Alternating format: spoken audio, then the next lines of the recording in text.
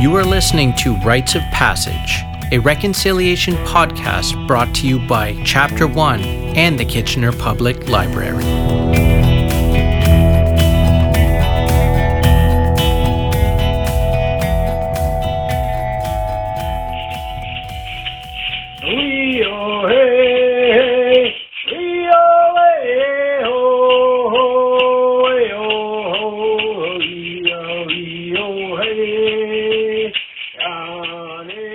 During this episode of the Rites of Passage, a reconciliation podcast, we talk about who the Haudenosaunee people are, the Haldimand Tract along the Grand River, and aspects of Haudenosaunee Confederacy governing structure. We talk about Haudenosaunee philosophy and foundational principles. Dr. Svensson and I also discuss reconciliation. Iskano Seguego Igates Heotendok. That is my Cayuga name, which means the rites of passage under the field before the forest.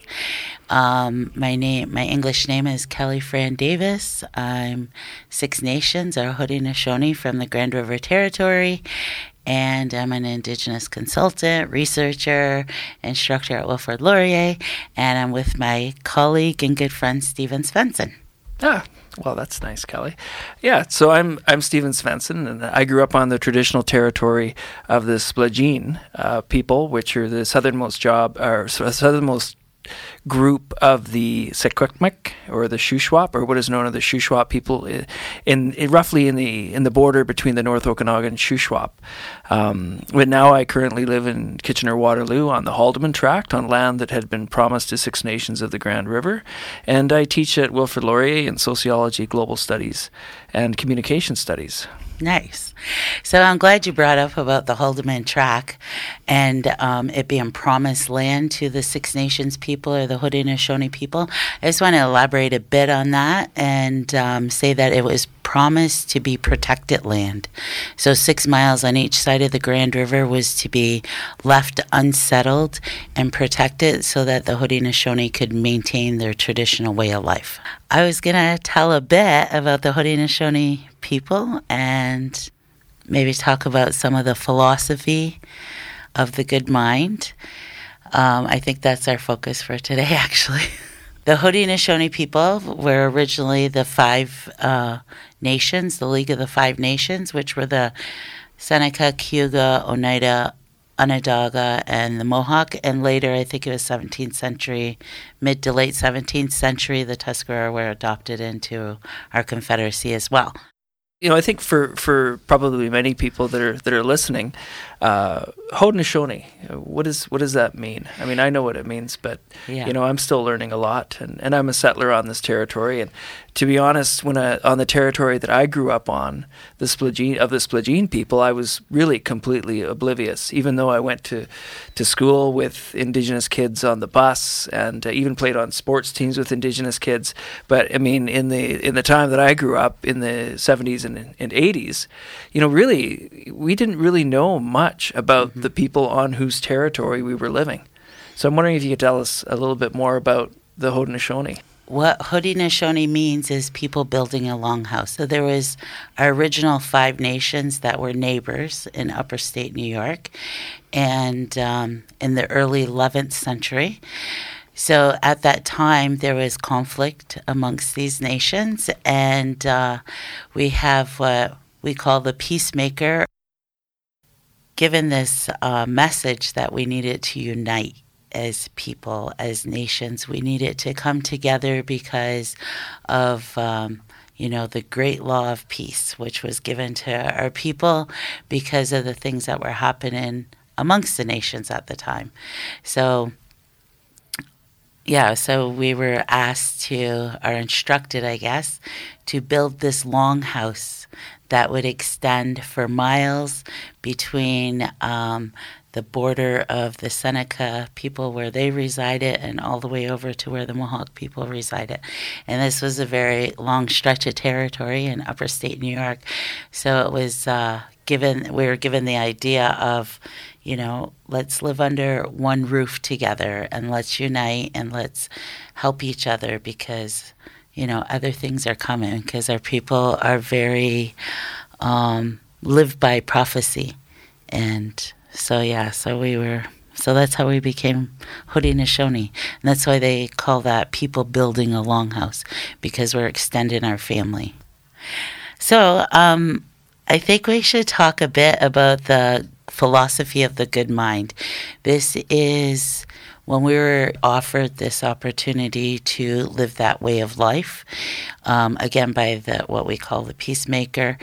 And so when he brought our leaders together and he gave this idea of, being thankful and to live in that way of appreciating our natural environment and whatnot, he planted this tree, and he said this tree represents the tree of peace, and under this tree of peace is where all the weapons will be buried. There will be no more warring amongst the Haudenosaunee people. And he talked about how we need to acknowledge and appreciate everything in creation. Because when we look at how small we are within this whole ecosystem, and we start to acknowledge all of those things in creation, it brings our minds to a very good place. So this is the philosophy of the good mind. And so the objective of that, ganyo hanyo, or the words that come before all else, is to raise our minds to a good place, to bring all of our minds together in gratitude and appreciation and optimism. So we have this speech that I've heard one gentleman who has now passed. His name was Hiram Miller.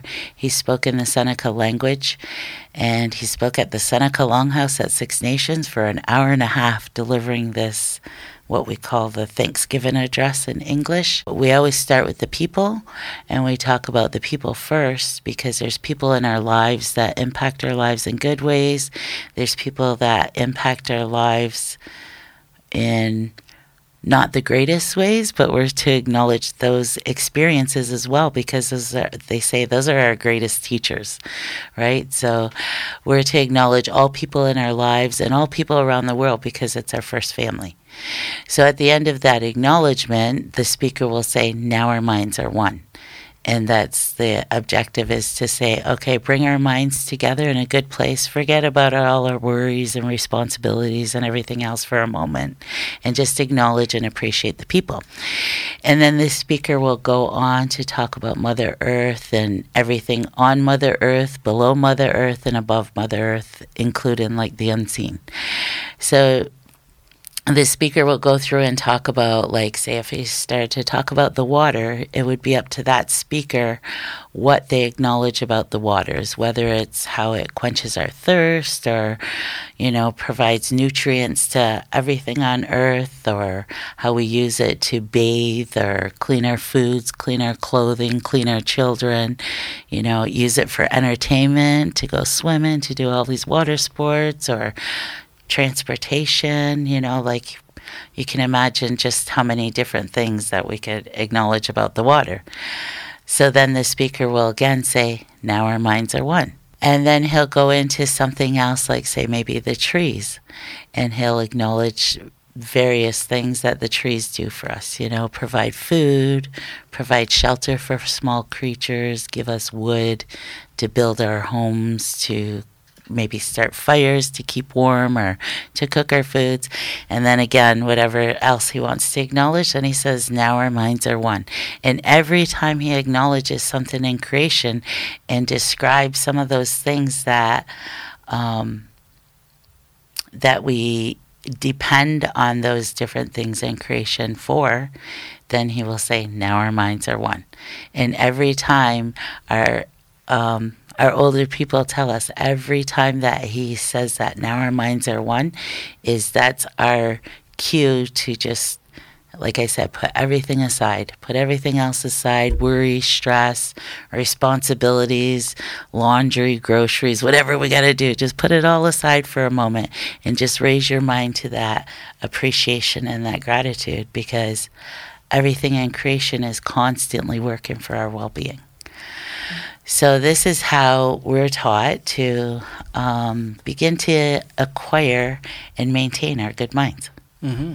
Yeah, that's pretty awesome teachings, I think, when we live in a world where I think where optimism, appreciation, and gratitude are in short supply. Especially these days, I think. And I think even for myself, when I wake up in the morning, I'm not necessarily waking up with an attitude of gratitude.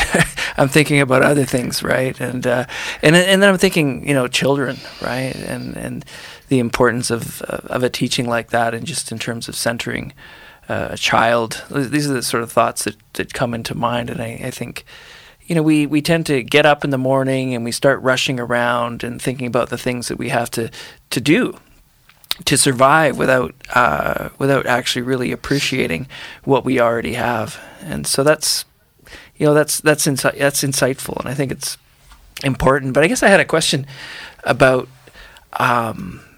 the teachings. The teaching of the good mind and the Thanksgiving address is really interesting, and I'm wondering where settler Canadian folk fit into this. Mm-hmm. This idea of the long, the longhouse that's extending. Like, we're here as I guess guests. I mean, I think we're here permanently. So, I mean, where do we fit into this? So, like I said, we have prophecies. Our people have always lived by prophecies, because I think the oldest prophecy around the world is what I was taught is peace on earth. Right? And so I was taught that there will be a time that we all come together and learn to live with each other in peace and harmony, and our whole creation, like the whole natural environment as well. And then what I've been told is that we've always been prepared. We're always prepared. So even the Confederacy coming together, that was in preparation for colonization to come, because we knew that we were told that, you need to come together with different nations. You need to have this strength and so that you have that strong support system, because there's a lot of things coming. But we're taught that, we're always taught things happen for a reason, right? And you always have to look at that, look at life that way. And that's why we're given this philosophy of the good mind, because the good mind is not just about appreciation and thankfulness and all of that, but it's also to help us to be able to process things and to reflect on things in a good way, right? So it's about, okay, so this has happened, but what is the lesson from that? What can I take from that to make me stronger, to make me grow, to make me move on in life, because bad things happen, right? So that's another part of the good mind, the philosophy of the good mind, and why it's so important. So how does this fit in? Well, like I said, we're taught that there is the philosophy of peace on earth. And so what I was taught is that, you never just...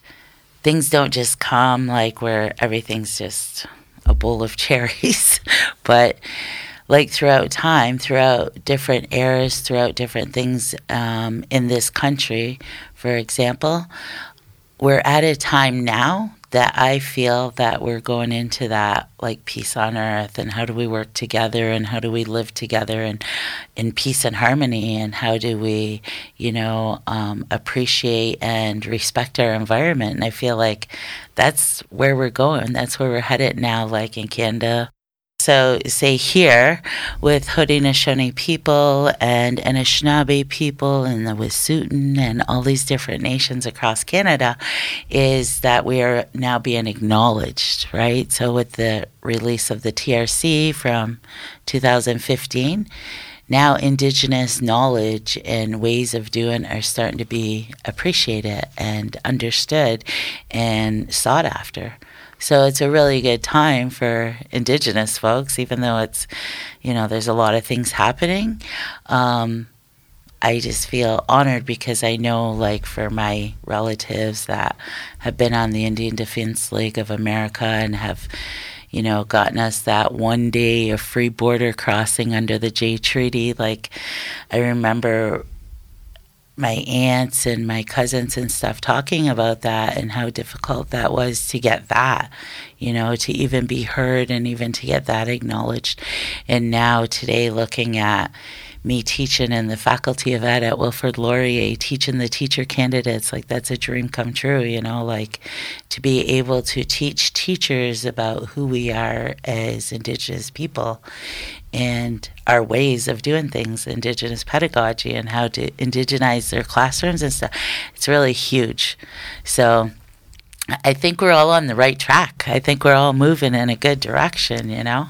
It's interesting that you say that, because some of the talk right now is that reconciliation is dead, right? And so you mentioned the TRC, which, you know, the Truth and Reconciliation Commission, and maybe we could start there, because we could focus on that for a second, because I'm thinking people maybe they don't understand too much about that or what that whole process is about, and then that gives us maybe a little bit more context for someone to come out and say reconciliation is dead, because I think as much as there's conflict right now, there seems to be a groundswell in the Canadian public to, you know, as you say, acknowledge Indigenous people, and even to want to stand with them for the cause of justice and have justice for First Peoples, which has been a long time coming. Mm-hmm. So yeah, maybe I don't know. What do you have to say about that? So I think we have to acknowledge and remind ourselves that there's a huge spectrum for Indigenous reality because of historical atrocities, right? There's Indigenous folks that are very disconnected from identity and culture and who they are as Indigenous people, to the other extreme of people that are very culturally sound and have their identity and maintain their ceremonies and their way of life that way. But we also have to acknowledge and remind ourselves that there's also a big spectrum that non-Indigenous people are impacted by learning recently for most of them, for most non-Indigenous people in Canada, about what has happened to Indigenous people. And, you know, teaching in the Faculty of Ed, my students are like, it's so new to them. You know, the things that have happened, the Indian Residential School, the Indian Act, you know, all this different legislation, all these different government policies that have impacted Indigenous health and reality for, I want to say at least 150 some years. But yeah, I think we have to acknowledge that. And I think we have to start having those conversations about what are the intergenerational impacts on non-Indigenous people because of this history and because of people starting to know that history. So I think there's a lot of transition, there's a lot of hurt and pain and shame and you know, things that we have to remember that we're going through transitional times. And with reconciliation, it takes time to understand each other's hurts and pains before we can say, okay, so how do we make things work? How do we improve things to move forward? You know, the education component is excellent. And the fact that with the Truth and Reconciliation Commission, and I think there was 94 recommendations. I forget how many of those were directed towards education, but quite a few. And one of the things that I think that's actually the area that's perhaps the most powerful, because what I do see in my students is that there is kind of this openness, you know, to hearing this, whereas I think amongst many of the older population there isn't. You know, there's a kind of a resistance to it, mm-hmm. So I mean, when I look around and I try to feel hopeful about reconciliation, of course there's a lot of negative talk about reconciliation. I do look at the work that's being done in classrooms and by many, in particular, Indigenous pedagogues in the region, mm-hmm. and the tremendous impact that those people are having on those classrooms and on those youth. And so for me, that's where the money needs to go, I guess, if anywhere, right? I mean, obviously we have to address land claims, and we have to address sovereignty, and that's kind of fundamental to justice, I think, for First Peoples. But I mean, the education component is huge. And I think there's a lot of really great people trying to do some really great work in these colonial institutions. I did want to speak about something you mentioned earlier about the good mind in children, because I do a lot of events and education in the school boards, as well as at the museums. In particular, at the Regional Museum, I do the Forest Festival. I also do their Groundwater Festival, and I bring this this idea of the good mind to the children that come to my space at the museum. And I talk about this with them because I was probably 7, 8 years old when my aunt taught me about the good mind. And she told me that, you know, before you get up in the morning, because you're talking about when you get up, it's just busy. She said, before you put your feet on the ground, she said, look out your bedroom window and see what you notice in creation, you know? And whatever it is you notice right away, start to think, why are you thankful for that? What does that do for you? How does that help you? You know, so whether it's the birds, maybe it's a bird singing, you can start to acknowledge the different things that we utilize birds for, what birds do for the environment, so that you could start to gain your good mind that way. So it's really fun because I get to talk to these children. It's always children. They bring in the schools and they go around to different stations. But at my station, we get to learn about the good mind. And I tell them that story about my aunt teaching me how to start to obtain my good mind first thing in the morning. And it's really nice to see that the kids are all like, hey, I could do that, you know, and I engage them in different ways. Like I'll start to talk about trees and I'll say, why are we thankful? And all kinds of hands go up and they're ready to, you know, share their ideas, and it's really amazing. So I'm glad you brought that up because that's what came to my mind. So I guess this ends the first episode. I just want to share a small prayer that I've taught my children since my oldest son was a little guy, and I encourage them to utilize this prayer every day. I'll say it in my language and then I'll tell you what it means in English. So in my Cayuga language, we say, Nyawagoa Songwaindiso Songwawi Ganyohanyo.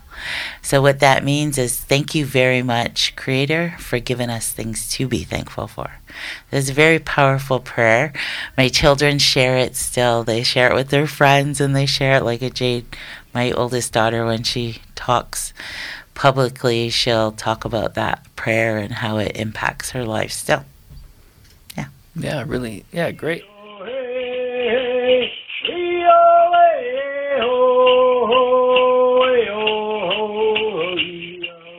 Thanks for joining us, folks. We'll hope you join us for episode 2, where Fran outlines Haudenosaunee cultural practices and the model of government followed by the Haudenosaunee Confederacy. We'll also discuss reconciliation and what a Truth and Reconciliation Commission is, and also address the charge from some critics that reconciliation is dead. We'll also look at the historical treaty relationships through wampum belts and numbered treaties. Hope to see you soon.